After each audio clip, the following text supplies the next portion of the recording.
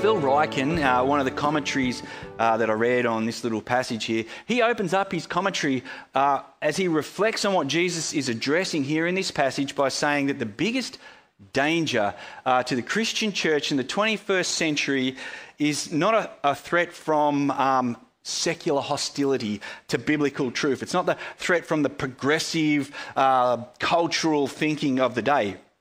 It's not the threat of the growth of competing false religions such as Islam or Buddhism or the J-dubs or whoever is out there. While secular culture and alternative religious views share the world stage with Christianity, based on what Jesus consistently addresses in the gospel and based on what Jesus goes after ferociously in this passage, the most serious threat to the gospel, the most serious threat to the message of Jesus may indeed lie in people who are theologically informed, religiously active, morally conservative, at least in voice, at least in stance, but whose hearts are actually far from God. People who are very religious, have very strong ethical stances, but have no actual personal, intimate relationship with God. It's all academic. It's all contractual. It's all for show. In a way, it's kind of all about them. Nothing is more toxic. Nothing is more poisonous and more distorting to the witness of the Christian message than what this sums up as spiritual hypocrisy. Nothing of deserving of more strong rebuke from Jesus, as we see today in our passage, than a life that is all external effort with no internal love for God. A life that is more concerned with outward appearances, neglecting inward godliness and grace. Well, the two must coexist. There must be internal intimacy with God that drives external practice.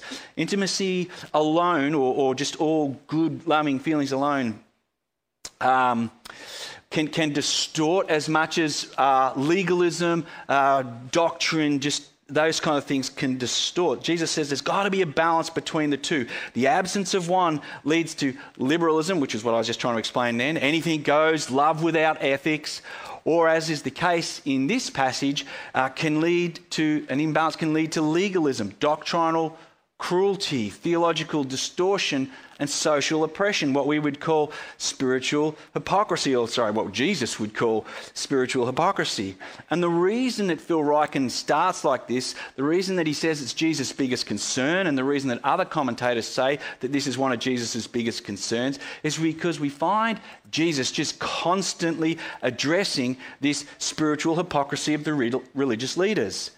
Their legalism that they have, with a lack of love for those the law seeks to protect. So it's okay to have legalistic understandings, but if it lacks love, it's out of whack. Their ritual duty that they perform, it lacks intimacy for the one from where these rituals come from where these laws come from.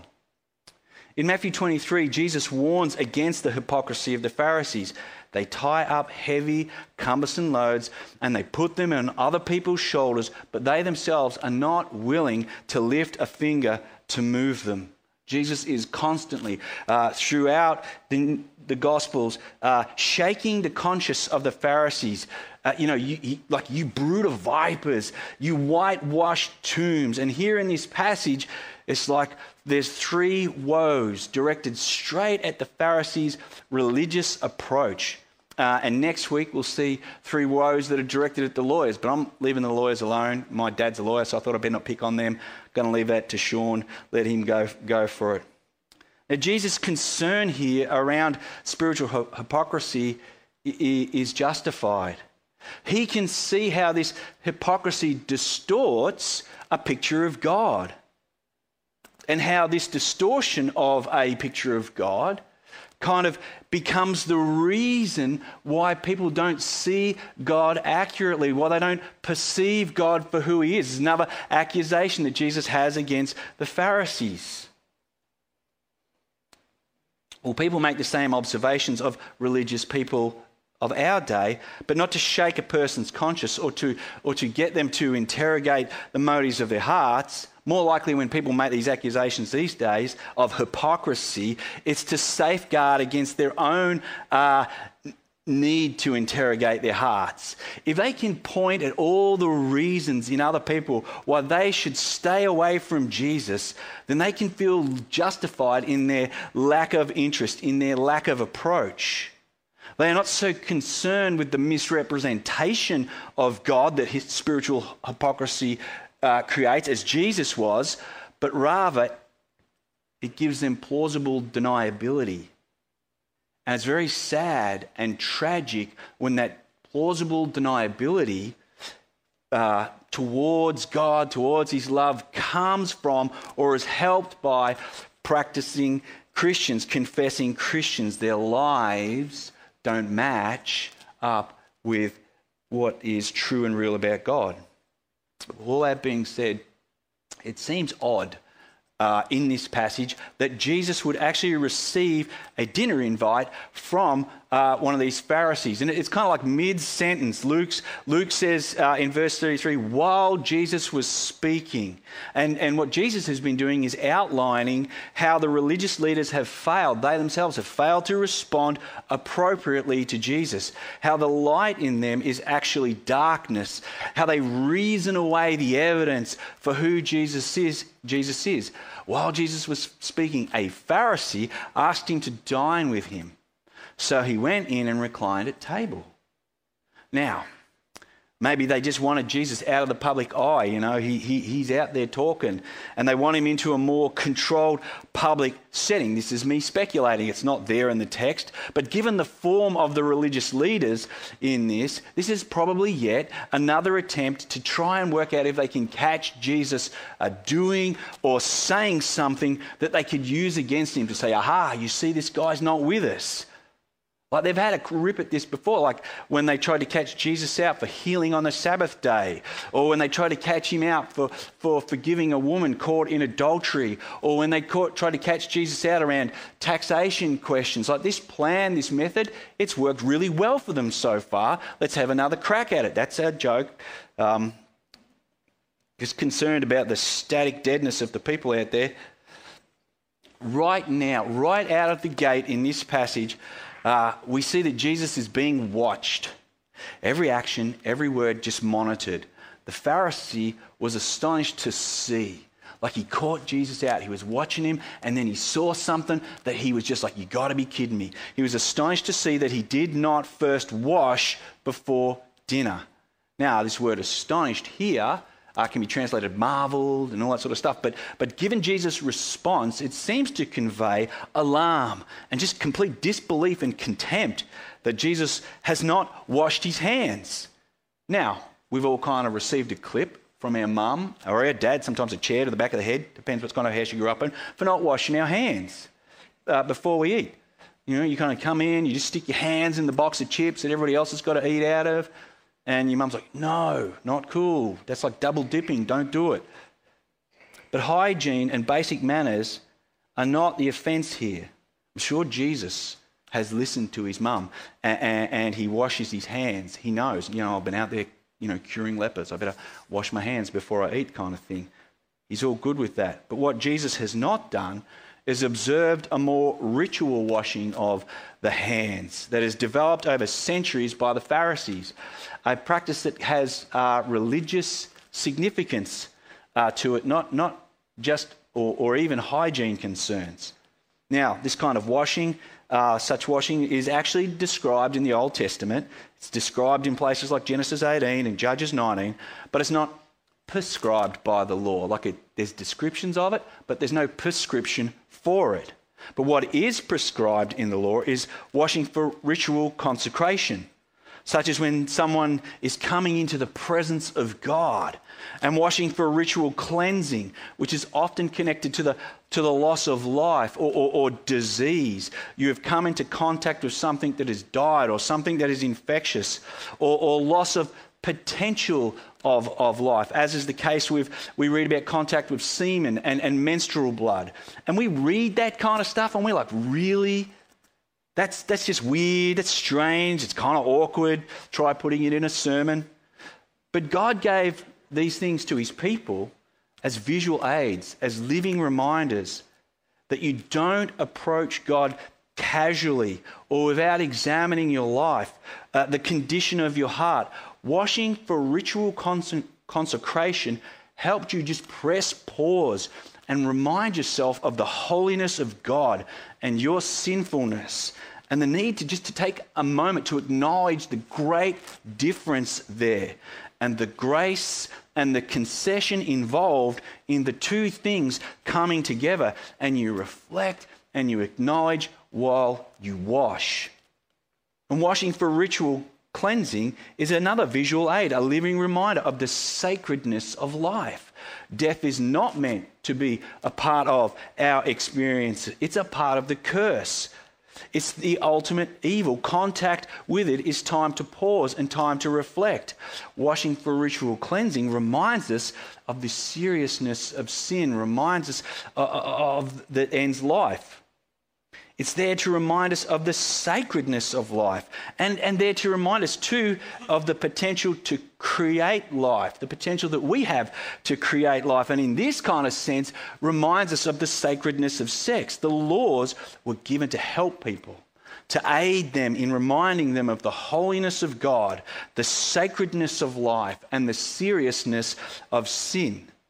And they were there to help the heart have conversations and examination around these things. It's not merely about hygiene. The law, God's law, as odd as it is in some spots, is all about relationships. But because the Pharisees had lost sight of the relational aspect of the law and focused on the ritual aspect, this is why Jesus is always calling them blind guides. Read about in Luke 6, Matthew 15. It's why Jesus tells them that the light in them is actually darkness. It's why you guys can take the law and it's darkness in you, and someone else can take it and it's light. We looked at that last week. They had taken even non-prescriptive washing. Not stuff that's part of the law, and they turned it into a performance sport, into a religious profession, where the more detailed you were, the more extreme you were, the greater the prestige you kind of had, the better your name, the closer to God you were perceived to be. Like cleanliness is literally next to godliness for this crew. So this Pharisee isn't taking offense over Jesus' failure to observe the law. He is taking offense that Jesus doesn't align himself with them and perpetuate and cherish their man-made traditions, their opinions that they have developed from what they've observed of practices in the Old Testament. And in a way, there's kind of a little lesson here for us that we also need to learn, and that is to tell the difference between a law of God or something that Jesus has commanded over our lives and our own actual personal preferences. Like we can all have opinions and we can all feel that they are good, and they can even have spiritual reasons behind them. Like you can have an opinion on what political party to vote for. You can even have an opinion about vaccines. You can have an opinion about music style, what school to send your kids to. But someone else may have a different one. It's discerning whether or not opinions are just opinions and not commands, directives, like love God with all your heart and soul and love your neighbor. That is a definite command. We need to be careful that we don't confuse these things, that we don't cherish opinion like they're commands of God to justify our offense at someone else not having the same opinion as our actions. Like God is actually offended that you didn't vote for the Christian Democrat Party. Or God, how could somebody play sport on a Sunday?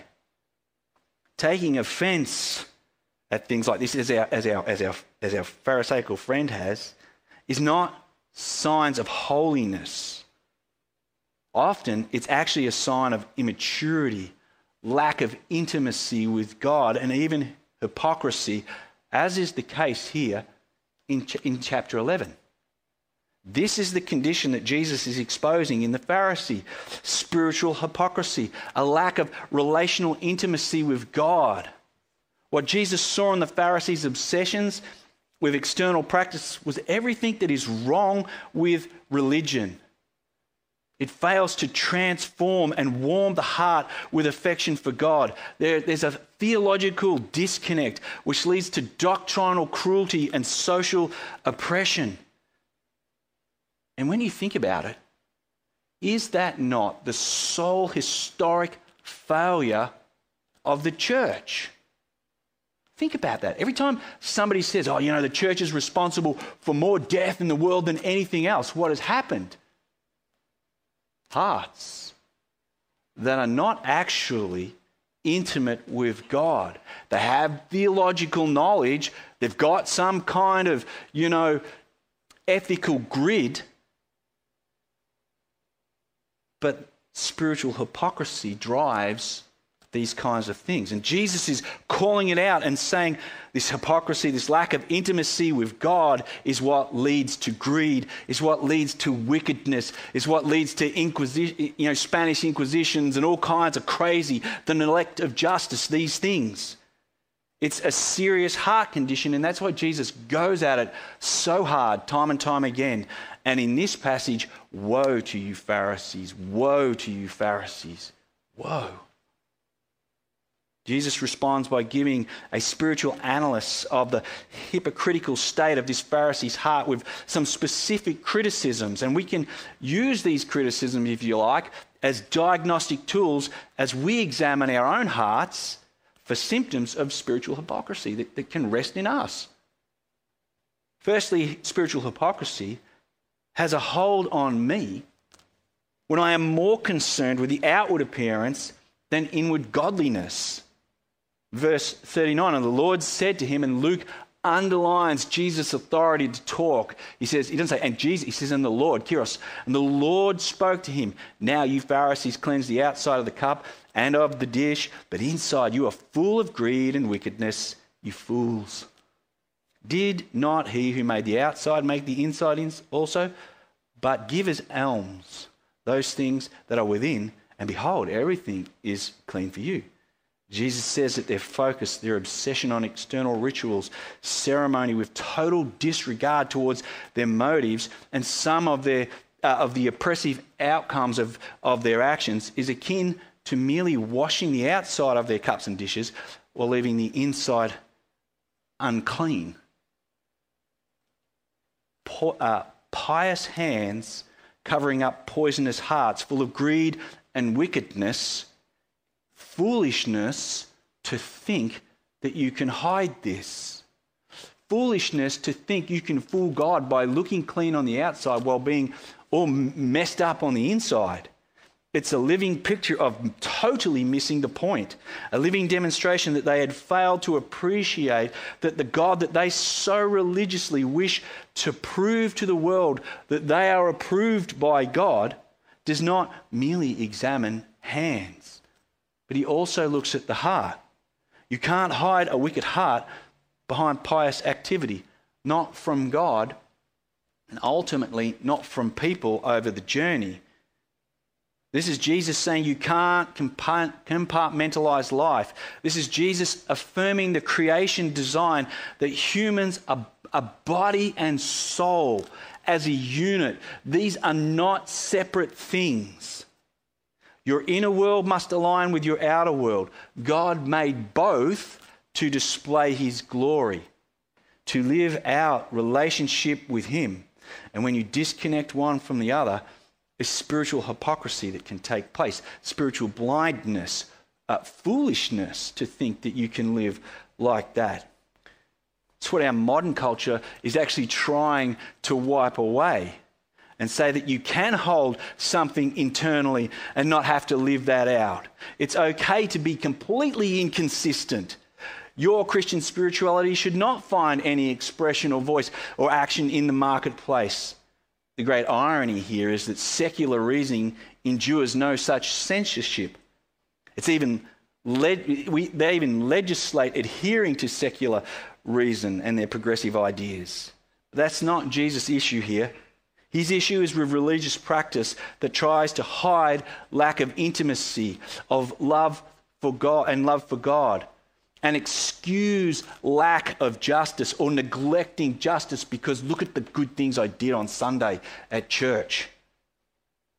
Don't you lads know that the God who made the outside also made the inside? The soul is just as important as the body, the heart just as crucial as the hands. You Pharisees, you make such a big show of your religious practice. And that's something that Mark's account of these conversation details. But as Mark's account also points out, Jesus says, you are like hypocrites. You're like the hypocrites that Isaiah prophesied about when he said in Isaiah 29, these people honour me with their lips, but their hearts are far from me. They worship me in vain. Their teachings are merely human rules. You have let go of the commands of God and you are holding on to human traditions. There's a deadly disconnect between what your heart understands and accepts and promotes as godliness and what God actually desires in that space. And we need to ask ourselves a question. Are we more invested in keeping up appearances while being perfectly comfortable with neglecting what's going on inside of our hearts that allows us to neglect mercy, to neglect justice, to neglect the actual things that God is concerned about in the world? Using the former religious piety, turning up at church, tithing, using these things as camouflage and excuses to not have to lift a finger about the other things. Like, are we like that? Because if we are, spiritual hypocrisy. Jesus says, give alms. Give as alms those things that are within, and behold, everything is clean for you. Alms is the act of giving money and food to the poor to relieve their destitute condition. It's an attitude, an approach, an act of kindness for fellow humans. It's a practice, an approach that reflects God's desire for mercy and justice towards others. Is this how your heart is? Is your heart affected by this? Are your actions of your heart like alms? Are they concerned for God's mercy and justice? Or are they just concerned with your own approval and how you look? Is your heart governed by greed and selfish ambition over a spirit of generosity toward the poor? How wicked. How spiritually unclean to hide a greedy heart behind religious adherence. Like, can you imagine this dude as Jesus is rolling this out? An alms-based heart, not a performance-based heart, actually cures spiritual hypocrisy. Well, Jesus, he just presses his sting. He pushes on with his stinging indictment like a lawyer going after a conviction. Exhibit A, he now kind of slams down on the table. And this is something that is actually found in the law, in the commands. And this is tithing. But woe to you, Pharisees, for you tithe mint and rue and every herb, and you neglect justice and the love of God. These you ought to have done. Yeah, you should have been tithing, absolutely. But not while neglecting these other things. You know, spiritual hypocrisy has a hold of you when you are more concerned about your own tiny rules than about the big things that matter to God. And this is Jesus kind of repeating himself, doubling down on the practices of the Pharisees. But even as he exposes their spiritual hypocrisy, Jesus gives scope, if you like, for change, for repentance. A woe is not the pronouncement of, ultimate judgment, but rather deep sorrow, sadness at this current condition. If this condition remains, judgment is there at the end of the road. And this is kind of Jesus going like, man, change. Well, we could do with this at times, taking the leaf out of Jesus' approach to sin in other people's lives. He grieves it. His concern, the way he speaks about correction it always offers redemption. It always offers grace, the ability to change. How nice if we approached people like that. The Pharisees, the issue is the Pharisees are majoring on the minor while minoring on the majors. If you've ever wondered what Jesus thinks about Old Testament laws around tithing, here it is. Jesus does not make them redundant, but rather uses them as a rule, a guideline for us to stop and reflect about the condition of our heart towards generosity. Tithing was the practice of giving a tenth of your gross income, and it had two main concerns. One, it was used, a tithe went to being used to connect God's people with God in worship. So it supported the ministry of the temple. It supports the ministry of the church. And two, it was used to connect God's people with the needs of the world. It went towards the destitute, the poor, towards those who couldn't look after themselves. So tithing is just kind of like this baseline evidence, this approach of your love for God, that you would see his people in relationship with him and able to worship him accurately and appropriately, and your love for his mercy and his justice to be executed in the world. But the Pharisees had made an art of being exact in their tithes, to the point where they even their garden herbs were micromanaged to comply with this particular command. Again, this is an exercise in missing the point, missing the heart of the law. It revealed that they were more impressed with their ability to be mathematical correct in their giving than open-handed in their generosity, in their approach to tithing. Like, no, just grab a plant and bring it, rather than going, oh my goodness, no, 10 leaves, I'll just take one. There was no joy in their giving because there was no connection in their hearts with God's heart for how the law of tithing was supposed to be reflected upon and used and appropriated. They did not love God. They loved their performance of his laws. They did not love their neighbours by doing justice.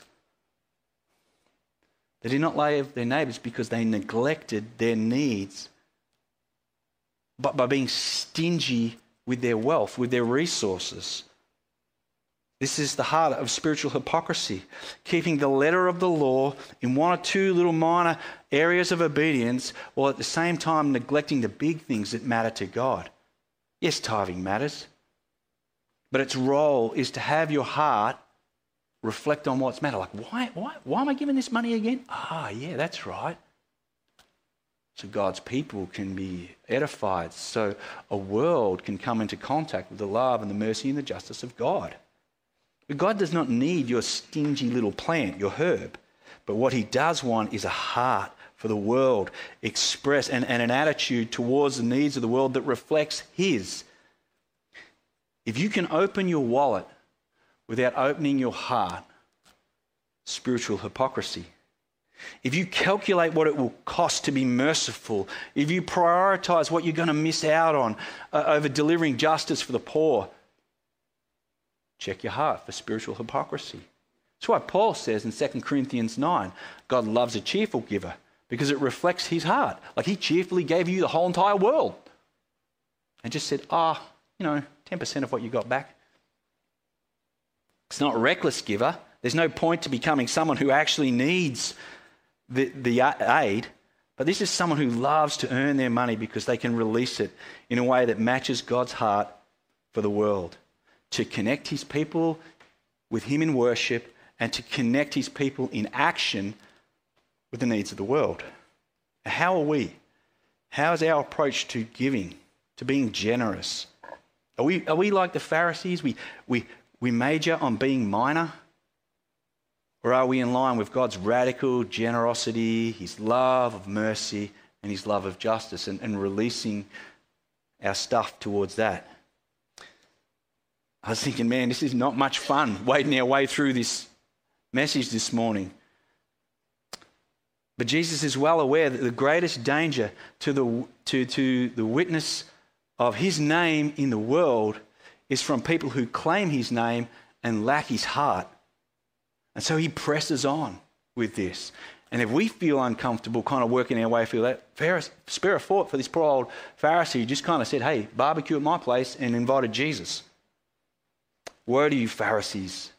If you love the best seats in the synagogues and greetings in the marketplace, will you You know, spiritual hypocrisy has a grip on your heart when you crave from people to recognize your spiritual accomplishments. When there's a craving to be recognized for your spiritual accomplishments, like, great sermon, Mason. Yeah, you're awesome. Huh? That kind of thing. If ever there was a lane that the Pharisees lived in, it was this one. They loved being made much of.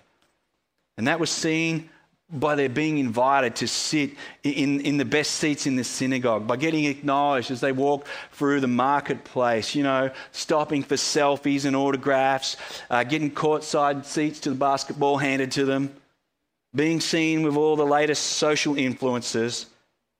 They're in it for the recognition. They're in it for the perks, is what Jesus is saying. They're not in it for how they can recognize the needs in others and how they can bring perks into the lives of others. Well, we may not have the same degree of superficiality to our Christian life as the Pharisees have been described here. But how do we roll when we don't get recognized or noticed for the way we serve at church?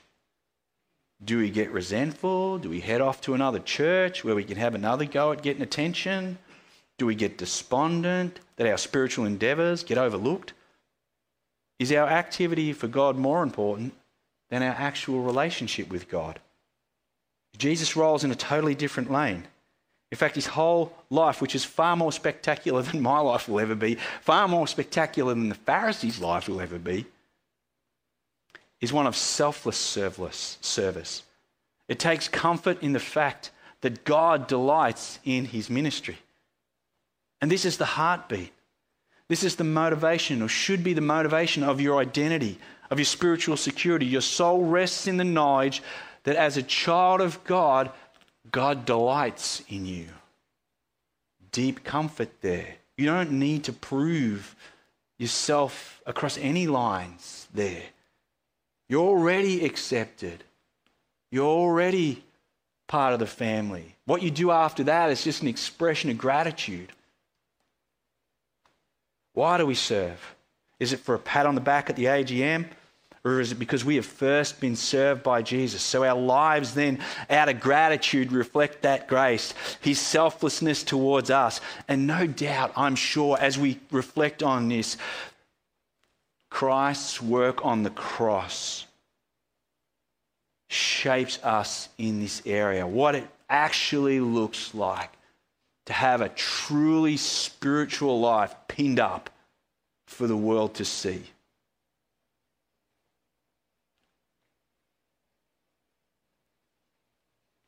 Well, Jesus finally gets to the main point of his argument here to this Pharisee, and it is devastatingly pointed, and it is the sum of spiritual hypocrisy. Woe to you, for you are like unmarked graves, and people walk over them without knowing it. This whole conversation kicked off because the Pharisee was astonished. He took offense that Jesus did not ceremonially wash his hands. And for Pharisees, this was evidence that Jesus was this reckless unit with no regard for their traditions, which they gained acceptance through, which they gained credit through and approval. But more than that, this Pharisee would hold a deep concern that someone like Jesus who hangs out with the kind of people that Jesus hangs out with, is certainly unclean.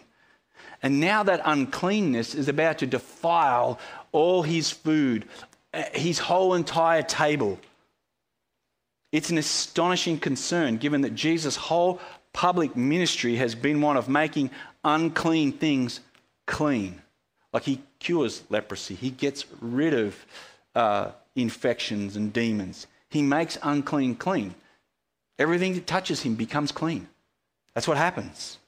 Jesus flips this concern of the Pharisee right on its head when he calls the Pharisee an unmarked grave. This is Jesus' way of saying the greatest danger to people's spiritual health is actually you, not me. People whose lives are lived in spiritual hypocrisy are like unmarked graves. Now, the Jews used to whitewash their tombs and their gravestones to warn people of their existence so that you didn't inadvertently come into contact with them, walk over them, like come into contact with a dead person and make yourself ceremonially unclean. This is Jesus saying to the Pharisee, I am not the threat here. You and your spiritual hypocrisy are the issue. And anyone who walks in your way or follows your teaching is going to end up with dead heart towards God and dead hearts towards their brothers and sisters and their neighbours. Jesus is not the threat to people's spiritual conditions. He is the one who actually makes people right with God. The greatest danger in the way of people seeing Jesus is followers whose lives are marked with spiritual hypocrisy. When your soul is full of spiritual hypocrisy, it's like an unmarked grave. It's only capable of corrupting, having a corrupting, distorting influence on people's lives. And this is why Jesus goes so hard at it. And this is why we need to take so much time to reflect, to self-examine, to make sure that this isn't in us. We can do all the right religious things for a time, but ultimately our lives impart what is in our hearts, like it's coming out. And people will eventually see the artificiality, the facade, the elitism, the anger, the hostility, the hatred, the fear, the suspicion, the sourness of a heart that doesn't actually have any intimacy with God. It's just all rigorous law and duty. We leave our spiritual fingerprints on each other's souls, either as Jesus would, in love of God and concern for our neighbour, or as the Pharisees do, spiritual hypocrisy and unbelief. Where Jesus is the elms, the generosity of God to the hypocritical heart. He alone can transform a dead heart to life. He alone can transform ritual to relationship. He alone can take a soul from an unmarked grave to a spring of life. And our whole heartbeat of the last few weeks has been, have you actually encountered Jesus? Do you actually know the Jesus who's presented in the scriptures? Have you actually taken time, like Andy spoke about a couple of weeks ago, to actually have conversations about this and talk about this? Is this what is alms to your soul? Or are you just religious duty and practice? Let's pray. Lord, we thank you that you say woe to us, that you let us know that certain ways of living lead to death, lead to souls that are like unmarked graves that eventually no one will ever stand around and have anything to do with. And that you give us Jesus as both an example and also the effective means of having the soul transformed. Our prayer here at Freeway, more and more, is that we would know Jesus. And in knowing Jesus, in living relational intimacy, that would have symptoms of making him known to others around us in real ways. That our witness to the world would not be spiritual hypocrisy, but rather would be spiritual intimacy, truth and accuracy of God. We thank you that we don't have to come up with this, that it's you and us that allows this to take place. It's not our works. There's symptoms of grace in our lives. And the more and more that we push into you and surrender our lives to you, the more and more these things just become natural expressions of who we are. We give you thanks this morning for your grace to us in your word. We pray these things in Jesus' name. Amen.